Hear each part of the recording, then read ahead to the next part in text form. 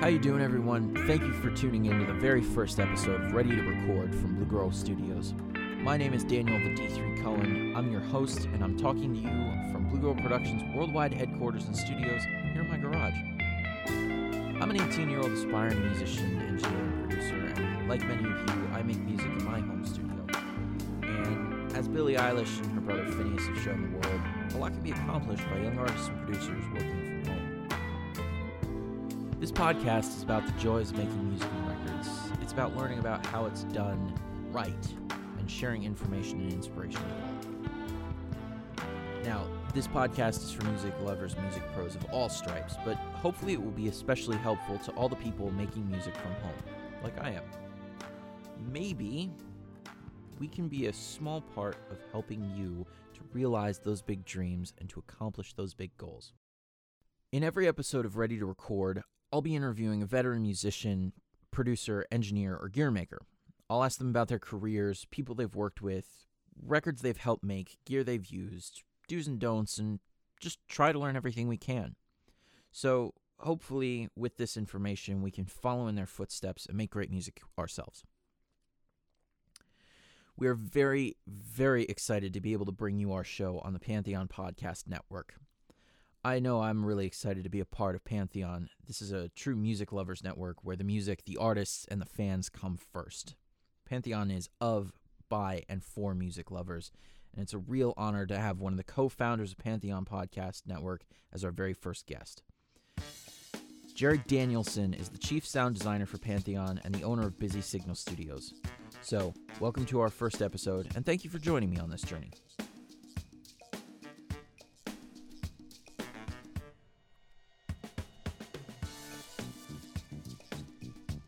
Today we are joined by Jerry Danielson. Jerry's a multi-instrumentalist, engineer, and producer, and has extensive musical credits in film, television, and theater.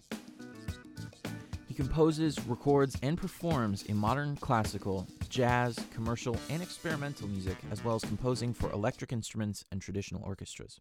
Jerry is also an interdisciplinary artist who directs and produces films, is a published poet, an educator, political commentator, and studio owner.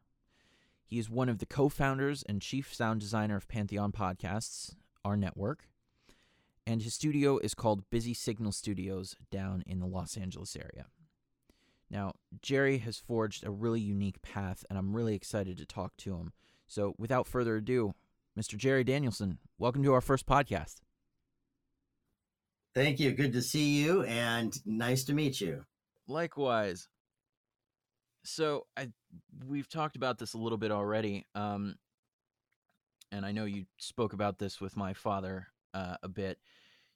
You do a bit of everything. Actually, you do a lot more than a bit of everything. You're a poet, a political commentator, a multi-instrumentalist, composer, engineer, filmmaker, producer, and studio owner.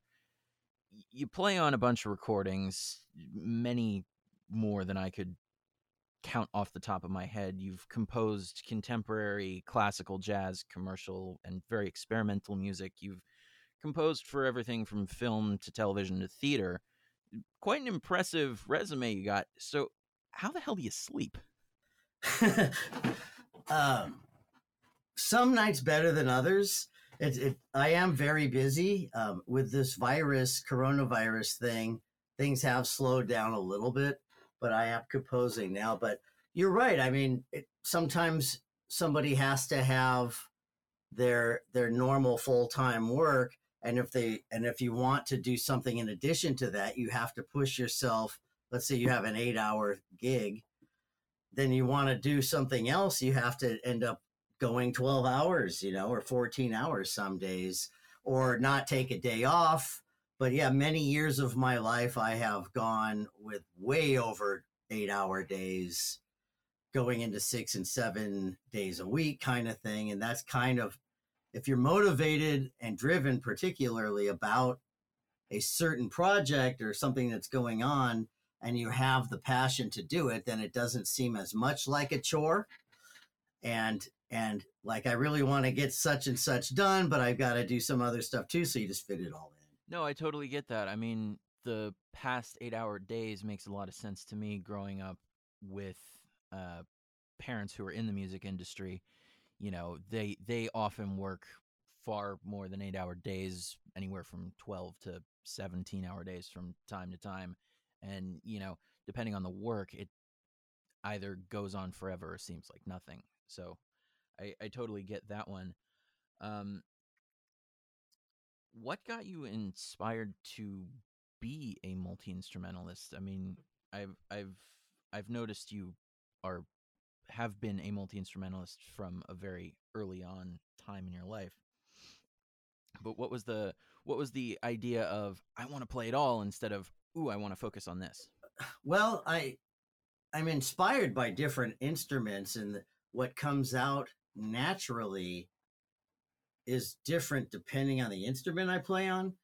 I have focused actually I do have primary and secondary instruments. So Gotcha. yeah, primarily guitar, bass, piano, and but I play drums too. I do singing too. Some people say I'm pretty good at it, and others might question that. But I play, but I also teach music. I teach lots of instruments. I understand how they work, and I have studied them. I just don't put hours and hours and hours of time into practicing like cello, violin, saxophone, clarinet, woodwinds and strings like that, because there is a limited amount of time. And to practice each of those instruments, the amount of time necessary to become really good.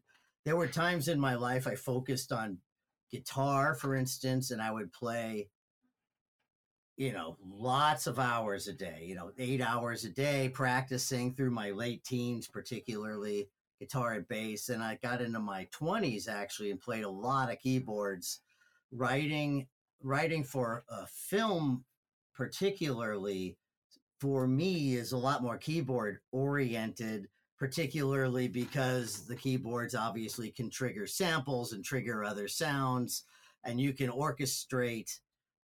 For me, I can orchestrate much easier and with a keyboard, and particularly since MIDI, which came out in the late 1980s, one could use MIDI with the keyboards on and computers. There was a program called Digital Performer. No, wait. It was just called Performer. Take away the digital. Yeah, way back. Performer, before it was digital, you could record just MIDI.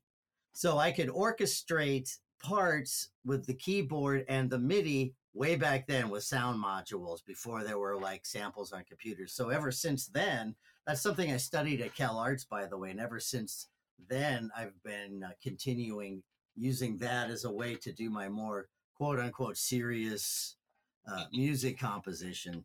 Right. I feel that's a common thread, not just for composers in film and TV, but just composition in general. I feel like the piano is the root of kind of everything that we do because it is such a, it's all encompassing. It has every bit of our spectrum that we use, from the low notes all the way to the very high frequencies that perhaps a soprano or even a sopranino singer would have in their vocal. Well, you have the range on a piano of every instrument. There are no other instruments that go higher or lower. So therefore, as an orchestration arrangement tool, you can use that to write flute parts and bassoon parts, and bass and tuba parts and piccolo flute parts and all those kind of things just on the keyboard. It's like the pinnacle of Western music achievement in that sense, that it's all there laid out right in front of you. On the flip side, a lot of pop music uses only keyboards. There's not a lot of guitar in a lot of pop music. I noticed recently it's coming back a little bit, guitar, but for years the producers would get in there and they do the drums and then they do some keyboards and they do some bass, and it's just real quick or lengthy. It seems like some of it's pretty quick, and they'd use the keyboards to trigger the various sounds, and the guitar and a real bass and real drums and acoustic instruments don't even exist in that realm. So not only for film and TV, but for pop music and other genres, and of course electronic music, right. The keyboard is the instrument for that stuff. I was watching one of your videos, Feather Rain. By the way, that's a really lovely lineup you got there. So you were playing everything in the video. Did you play all the instruments on the recording? And specifically the drums, what were you using? Were you using live drums, or did you program those in? Okay, so for that song, was it the song Grounded by Feather Rain? Believe. Anyway, but okay, Yeah. so that was in the video. I'm playing everything, and it's kind of fun just to make a video like that. On the actual recording, I played everything except drums. I had a live drummer come in to play that. Actually, his name is George Green, who is a pretty well-known session guy who's a friend of mine. He played with Glenn Campbell and all kinds of people. And in fact, the snare drum he used on that was the same snare drum that he used on many a famous Glenn Campbell song. So that snare is the same snare. So it was a live drummer, but when I'm recording my own stuff, I have to go across the room, and it's just harder to record drums and run the session at the same time for me. But I'm happy to do, and all the time I do keyboards and bass and guitar and singing and run the session. But drums, I usually have somebody else come. Gotcha. I do play a lot of instruments like you. Obviously, I think we both share guitar, bass, drums, piano, things like that. And on recordings, I do a lot of playing with myself, duets, trios, quartets, things like that. And while it's convenient, I often find myself longing for other musicians to play with, because I find it sometimes gets a little stale. Have you ever found that recording music with yourself as the entire band gets a little stale? Do you prefer doing that, or do you prefer having a live band come in? So that entirely depends on the style of music for me. Like, I cut my teeth as a teenager and in my 20s playing in rock bands, some jazz, some alt rock, experimental stuff like you said, lots of bands gigging all the time, mostly in the LA area, sometimes down to San Diego, sometimes up to San Francisco. And the interaction and spontaneity of good players playing together is something that can be golden.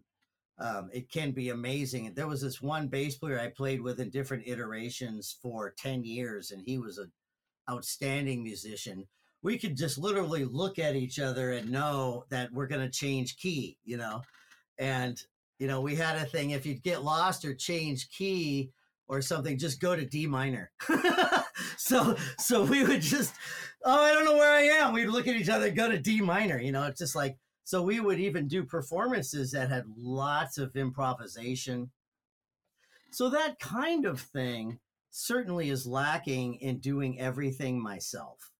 But if I'm composing music for film or for a musical, I'm working on a musical now, when I'm writing the music, I'm just playing the different instruments and recording it as I figure it out as like a demo kind of thing.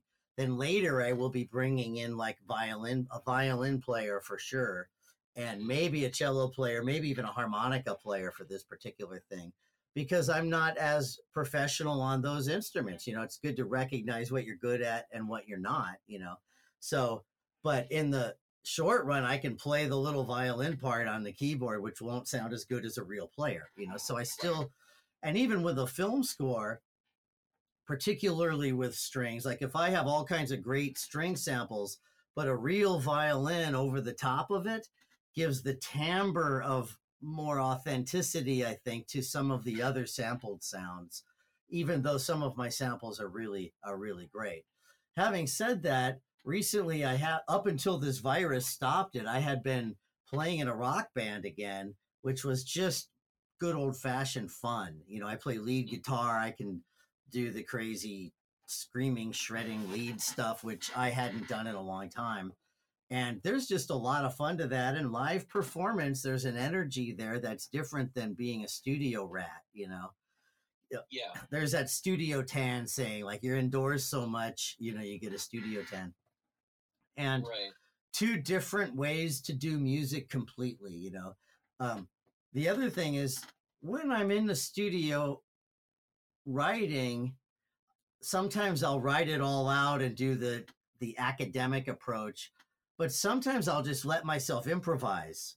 And in that sense, it can be more playful, more fun, and there can be like these happy accidents that happen. Like, I would have never thought of doing a certain thing, and I just did it on spontaneously, and I like it better than the pre-planned one. So allowing myself to do that can bring some of that same kind of spontaneity in. But I think, to answer your question, yeah, I get sick of myself. So playing with live players can be great. It just depends on the circumstance, you know. Do you find studio to be a sanctuary in that sense, or do you, you know, look at it with disdain sometimes, going, ugh, I have to go to the office now?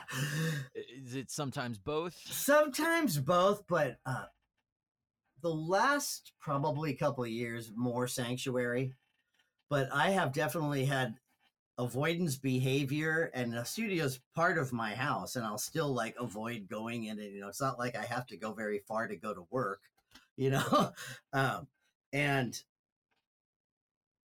there'll be some avoidance behavior for like a half an hour. I'll fight it and realize now's the time to do the dishes or something, you know. But eventually, when I get in here and start working, then you get into the zone, you know. So I'd have to say lately, it's been more of a sanctuary, but there have been times in my life it's been more of a dungeon, you know, like I feel stagnant, I feel lonely, I feel like I need a break, and that kind of thing. So, you know, a lot of it is perception, you know, what is your perception for the day? How passionate are you about the project you're working on? What is your process? What is your end goal? Is there a strict deadline? And, you know, sometimes there's always the case where there's a strict deadline, and right then Pro Tools will decide to do something it's not supposed to do, or your monitor will just stop working, you know, or something happened, you know, that, so there could be all kinds of frustrations in a studio. So once again, lately it's been easier for me for some reason. My state of mind, whatever creates that kind of perception, you know. With so many projects, you know, all the composition, the bands, everything like that, and the studio, maintaining a studio takes a lot of work. Where do you find the balance of, you know, maintaining studio, recording in the studio, doing other stuff like that? So you take the next indicated step.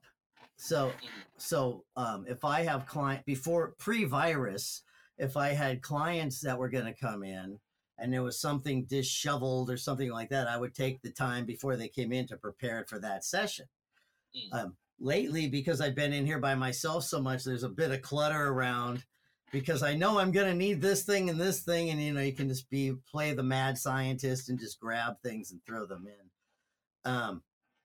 So again, take the next indicated step. If I know I'm going to track drums, before that person will come in, I won't necessarily get a drum sound, but I'll have everything ready to mic the drums up in just the right way without stuff in the way. And that's where my headspace is, you know.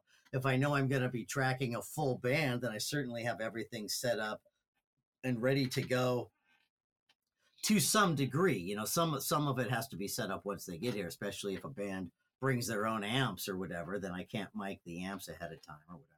But so that's just kind of how I do it. I take the next indicated step. I have a priority for the day, priority for the week, priority for the month, and just make sure it all gets done. And there's a certain amount of just emailing and phone calling and scheduling, and there's a certain amount of time per day I am scheduling, emailing, and trying to get new clients, maintaining present clients, you know, finishing up people who have almost finished their projects, and getting people in touch. It's a busy thing to do if you have a lot of clients, so that's why I say just take the next indicated step. Right. Um, and with all those projects going on, do you find yourself jumping from one till another, or do you stay focused on one till it's completely done? That depends. If I have a song that has to be, so I write some cues for a company, a licensing company for TV shows. And if they contact me, we need a cue by the end of the day, I am going to focus on just that particular cue. And I'm not going to, I won't answer the phone or what, I have 4 hours to do this cue and I'm just going to eat while I work. I'm going to do whatever. But like right now, for instance, I am beginning composition for a feature film actually, but I'm about a third into a musical that I'm doing. And I'm also finishing up this other song that I've been doing. I also have sound design I'm perpetually doing for Pantheon podcasts. So I'm always something you'll get thrown at me and they need it. So I have to take an hour or two or however long it takes to get this podcast up and running in a decent audio way. So there's juggling that goes on for sure. It depends. Right. And for me, I give myself deadlines. Like there's no deadline set in stone for the musical that I'm doing called The Waterway, by the way, plugging The Waterway, that there's no deadline per se, especially with the virus, but I give myself goals. Like by the end of this week, I am going to complete this one particular song and lay the groundwork for this other song. And I usually stick to it unless some crazy emergency comes up, because then I know it gets done. So I act like that deadline is just as important as if it were sort of a real deadline. But in the long run, it is a real deadline. If too much time goes on without doing certain things, and nothing's getting done, The universe appreciates activity and action. If you're in action, writing, recording, and doing stuff, then usually you're going the right direction, Yeah. Yeah. I know my dad, who I'm sure you heard briefly, he's a lyricist. He always tells me, keep writing, keep working, keep recording, all that stuff. Yeah, even if, and writer's block, I don't give a lot of, I don't pay attention too much. I think it's kind of a false thing in a way, because for me, I'll think, okay, what I'm doing right now is not my best, but I'm still doing something. So I'll go ahead and just do something, because I can go back later and craft it and shape it and edit and do whatever, whether those are words or music. And many times there might be the genesis of a different idea in there that if I would have just given up saying there was writer's block, then that wouldn't have happened. At least there's a forward motion. So even if some days it isn't an A+ grade, some days it's a B, or a C+, there's something that could be used later with a rewrite or an editing. And it's better than just giving up saying I have writer's block, because that's too self-defeating for me, And when I went to Cal Arts, they were saying one of the things that we're taught kind of is it's an activity like anything else. Like people go do stuff, you have your job, you go do it, you just write. And, not every day is going to be the most genius masterpiece you've ever done, but the more you do it, the better you get at it. If you're a carpenter and, okay, now I'm going to build my first chair. So you get the nails and wood and hammer and you build it and you got it. You got your first chair and you can sit on it and it's okay, but it's a little crooked. It's a little ugly, but you keep building chairs. By the time you get to your 20th chair, that chair is going to be way nicer than the first chair you ever built, and not every one of them is going to be perfect, but you're learning your craft and you're always growing by doing that. Mm-hmm. Now you brought up whether it be words or music. And obviously you're a poet as well as a musician. So I'm interested to hear your opinion on this question. Do you think writing poetry, uh, do you think about that in a similar way as writing a piece of music, or are you in two different mindsets between music and poetry? They can cross over, but for me, I'm usually in two different mindsets. Most of my lyrics rhyme and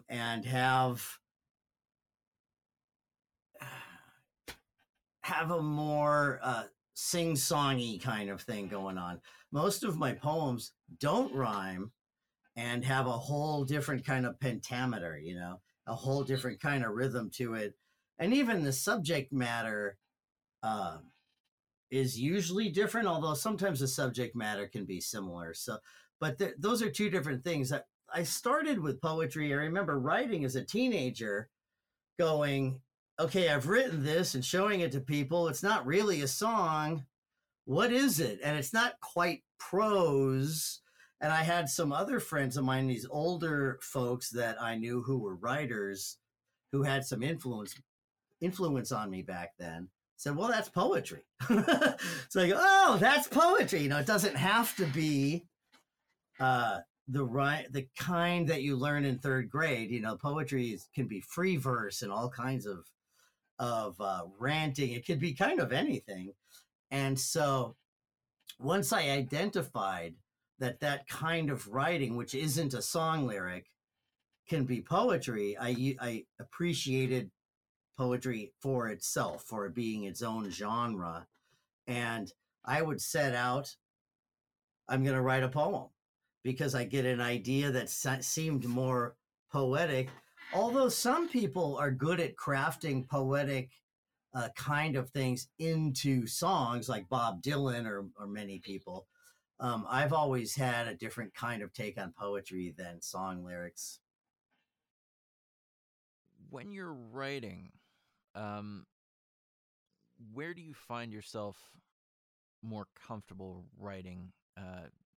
Be it music, poetry. Do you sit in your studio? Do you prefer to sit with a pen and paper on the couch, perhaps an easy chair?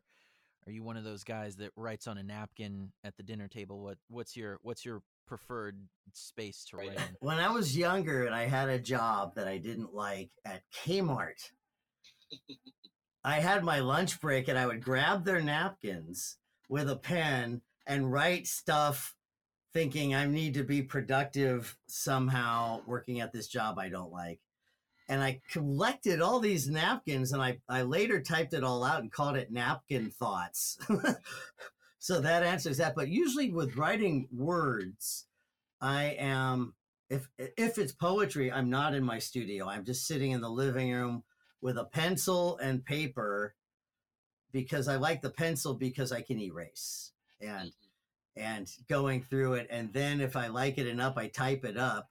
And if I'm typing, I do more editing as I type. So when I'm writing music, I have a piano actually in the house with an acoustic guitar and some other stuff. So I have my studio in one area, but in the house, there's also a music room. So I go into the music room in the house to do writing, unless I know I'm going to write and record at the same time. Like when I'm doing this musical, I know if I get an idea how it's going to be layered, I'm just going to record this idea as I write it. So, so again, it depends on what the project is for. But many times I'll go to the piano and just sit in the house and write and just play the piano and come up with ideas that way. What got you to the setup that you have?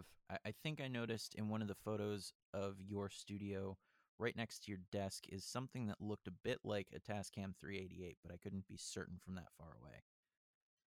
Okay. Unless it's a really old photo, it's not a Tascam 388. So what got me there, you're asking. So I was telling you before, when I started into Pro Tools, so I started recording, I'll even back up farther. I had that Akai 12-track machine that I use. It's a tape machine, 1/2-inch tape, 12 tracks, and it was pretty good for its time. And I used that quite a bit, even recording some pretty decent bands, and the tape looked like little video beta cassettes, and you're limited to 12 tracks, and and it's tape, and you have to do bouncing and stuff. So I got into the digital recording with a whole different setup 20 years ago, and then got into Pro Tools probably 15 years ago. So at that time there was Pro Tools 5 or 6, I think, and I had a Mac G4, and you had to have, I'm looking right now, it was called an 888 digital interface. I had an HD system, and those things were incredibly pricey. And but that was what you had to have, and you had to install this card into the computer to hook up the 888. Then there were 882s, so I had two 882s and an 888 anyway. So then getting into more modern Pro Tools, getting into 9, 10, 11, and 12, I just bought this Focusrite because it's completely adaptable to my system, and I don't feel any hindrance from it, and it has enough tracks to mic the whole drum set, and it has enough to do what I need to do, so that's how I got into the Focusrite. And in addition to that, I mean, I don't know if your question is what other equipment do I have. I mean, the list is very long, but I have a universal tube amplifier, and I have some other tube amps to make the mic sound great. I have a bunch of Rode microphones and a Neumann microphone, and some great guitar amps like Marshall and Mesa Boogie, and great guitars and great basses. And the keyboard I use most is a Yamaha. Actually, it has touch sensitivity, so it feels more like a piano. But when I'm recording, I use the sounds from the Ultimate 12, native instruments.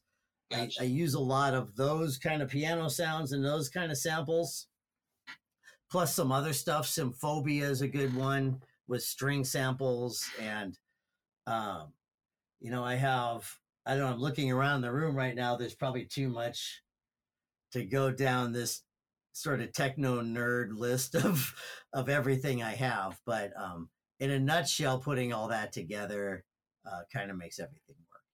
The other topic that I thought I would just talk about, you could edit this in or not, is my son Sean, who started the band Smile Empty Soul. Your dad mentioned him, like you. I can see the cover. Yes, Smile Empty Soul. So he grew up in a broken home, as you'd say, because his mom and I were divorced, but he spent time with me in a recording studio when he was very, very young. It was a different location, but still a recording studio. So he knew, and all my friends were musicians, so he would be in the studio hanging out while we're recording from the age of 0, and right. By the time he was 13, he was multi-tracking and writing his own music. He was playing the bass and the drums and the guitar and singing and writing his own little songs. And so to him, the recording studio, he knew it like the back of his hand, So he got a deal when he was 19 years old. But how did he get that deal? Not because of that, but because he was a really great songwriter, in my opinion, and good enough to attract all these people's attention and create a bidding war with all the major label people when he was 19 and 20 years old, and went on a big full-on national tour when he was 21. And so sometimes it is the songwriting and not just that dad owned a recording studio, although that helped, but that wasn't what got him the deal. It was the songs and the songwriting, and that was whenever it was like post grunge, and everybody and their grandmother was trying to ride the wave of rock grunge thing, and a few bands got signed, but most didn't, you know. Mm-hmm. Actually, I'm glad you brought up your son, because that was one thing I wanted to talk about. I've listened to a bit of Smile Empty Soul. I would like to listen to more, but I'm very interested. Do you two collaborate often? I mean, I collaborate with my father from time to time. I was bringing up, he wrote some lyrics for me. We played some music together when he was a teenager, and we Mm-hmm. played some music together when he was in his early 20s. But we rarely have since then. And he actually lives in Arkansas and has lived there for quite a few years, so we don't collaborate together. When he lived with me, we would occasionally uh, sort of jam together, but we didn't really collaborate much in a serious kind of real project. We did some fun songs together, but his world was different than my world, and I'd be working when he was free, and vice versa. But we had fun playing music together for sure when he was younger. And when he was younger, did you have him play on any sessions for you? He did play. So I have a song called Looking, which came out with my Deaf Ears CD. And I asked him to do this yelling part because he could do the yelling better than me. I can yell, but it sounds horrible. And he can yell and it sounds musical. So, and he had practiced yelling. And I'm not going to give you an example of my yelling right now, but you're glad that I won't. I'll take your word for it. So I had him yell this line, looking for something, or looking for something to keep me alive, something like that. So he is doing a guest vocal spot on that song. And then when I made a video of it, I asked him to come and actually do the lip syncing for that line that he's singing on, And the drummer for Smile Empty Soul, a guy named Jake, did all the drumming on my CD. So he and I are friends, and he has been my studio go-to guy for many a client, probably over dozens. I'm just going to say way over a dozen people. Jake has come in and been the studio drummer. If it's a rock song, he's my go-to guy because he can play to a click perfectly, and we used to call him One Take Jake. He could just come in and talk about what the part is. He likes it if you send him a song ahead of time, he could practice his part. So I have certainly collaborated with Jake, the drummer for Smile Empty Soul, more than I've actually collaborated with my own son, who is a singer guitarist and now plays bass a little bit, because I play my own guitar stuff, but he did do a guest spot on that. And some of the very early Heckler's Veto was the iteration before Smile Empty Soul. I think I played keyboard maybe on a song or two. Gotcha. So, but it's been great watching him grow up and become such a mature songwriter with a very prolific. They must have 8 or 9 CDs out, and some of them are full length. And they go to tour, and they can choose any one of a lot of songs. And probably their most famous was probably Bottom of a Bottle from their first CD, which was on the charts and had all kinds of radio airplay and earned them some decent money because you got paid royalties when you're on broadcast radio, which doesn't happen as much now for rock songs. But back then it did. When they first started was like 2003 and 4, I think, and went on tour and all that, and they still have a very diehard following and can sell out tours. And to this day, they tour. Cool. Yeah. Totally cool. But he's no longer a teenager, that's for sure. But they have some staying power, that's for sure. But they originally got signed because people heard the commerciality, and there's an authenticity. He was singing about stuff from the heart, from the brain. There's an emotional component and a thought component, and sometimes a spiritual component, and you put them all together with talent and a good voice and great melodies. So that's what they've done, Cool. Totally cool. Yeah. So I guess that is relevant to a conversation about what I've done in music, being very tangential to their band as well. Mm-hmm.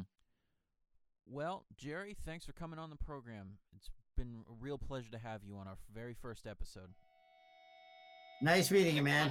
Feel free to reach out whenever you want. Looking for something to cover my heading for someone to keep me awaking to the same thing every day. Looking for something to keep me alive. I had a lot of fun speaking with Jerry Danielson. It was so cool to talk to someone with a similar experience to mine in playing multiple instruments and having a home studio, as well as his vast experience in everything from the written word to film production. Out of everything, though, I was especially intrigued to talk to Jerry about his son, Sean, who's a fabulous multi-talent in his own right. Being that my father is a lyricist, it's always really fun for me to hear about other parent-child collaborations and their mutual love of making music. If you want to find Jerry, you can find him on his websites busysignalstudios.com and Jerry Danielson, spelled DANIELSEN.com. If you want to find my complete conversation with Jerry, head over to my website, bluegirlproductions.net.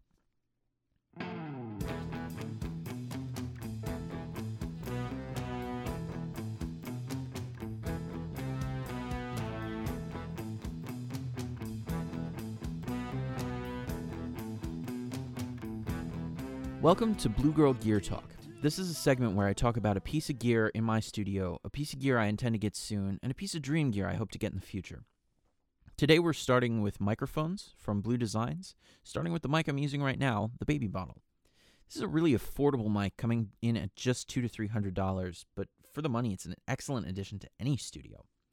Its frequency response and dynamic range allow this mic to be put in front of anything from the softest of vocals all the way up to loud drummers and guitar cabs. You know, people talk about everything but the kitchen sink, but if you mic'd up the kitchen sink, I have a feeling this mic would make your garbage disposal sound pretty good. Now, sometime in the near future, I'd like to get the microphone one tier above this, the Blue Bottle Rocket. It's about $1,000, and it has all the same great features of its less expensive counterpart with the addition of interchangeable capsules.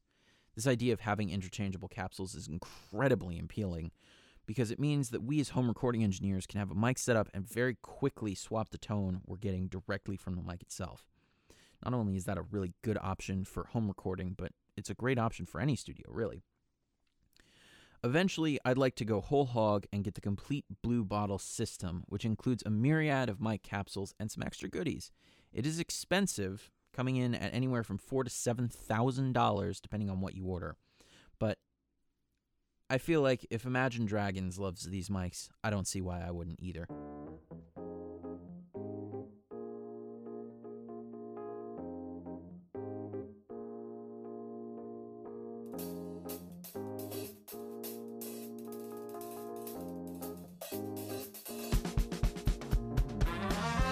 This is Music from Blue Girl, a segment about current projects we have here in the studio. Today I'll be talking about a yet-to-be-released track called Moonlight from my band, Danger 8. Featured on this song is trumpeter and producer Will Magid, aka Balkan Bump, who will be joining us on our next episode of Ready to Record. This clip is from the middle of the song, starting from the second verse and going all the way to the pre-chorus. Enjoy!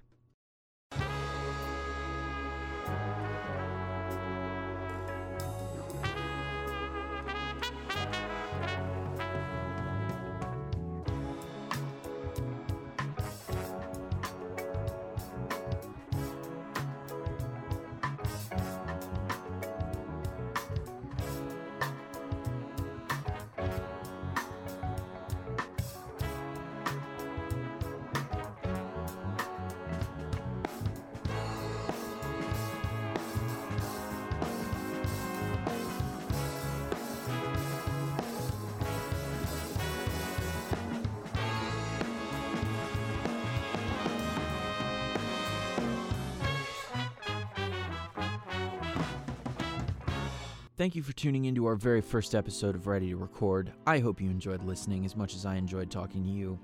Special thanks to our very first guest, Jerry Danielson, for being an incredible first guest. To all my home studio friends, check out Blue Microphones. I love them. I use them every day. I'm using them right now. Tune in next time where we'll be talking with a personal hero and a very dear friend, Will Maggot, aka Balkan Bum. I'll have some more gear to geek out on and some music I'm working on to play you. Thanks for spending some time with me. Check us out at bluegirlproductions.net and at pantheonpodcast.com. For now, this is Daniel the D3 Cullen signing out from Blue Girl Studios in San Francisco. We're ready to record.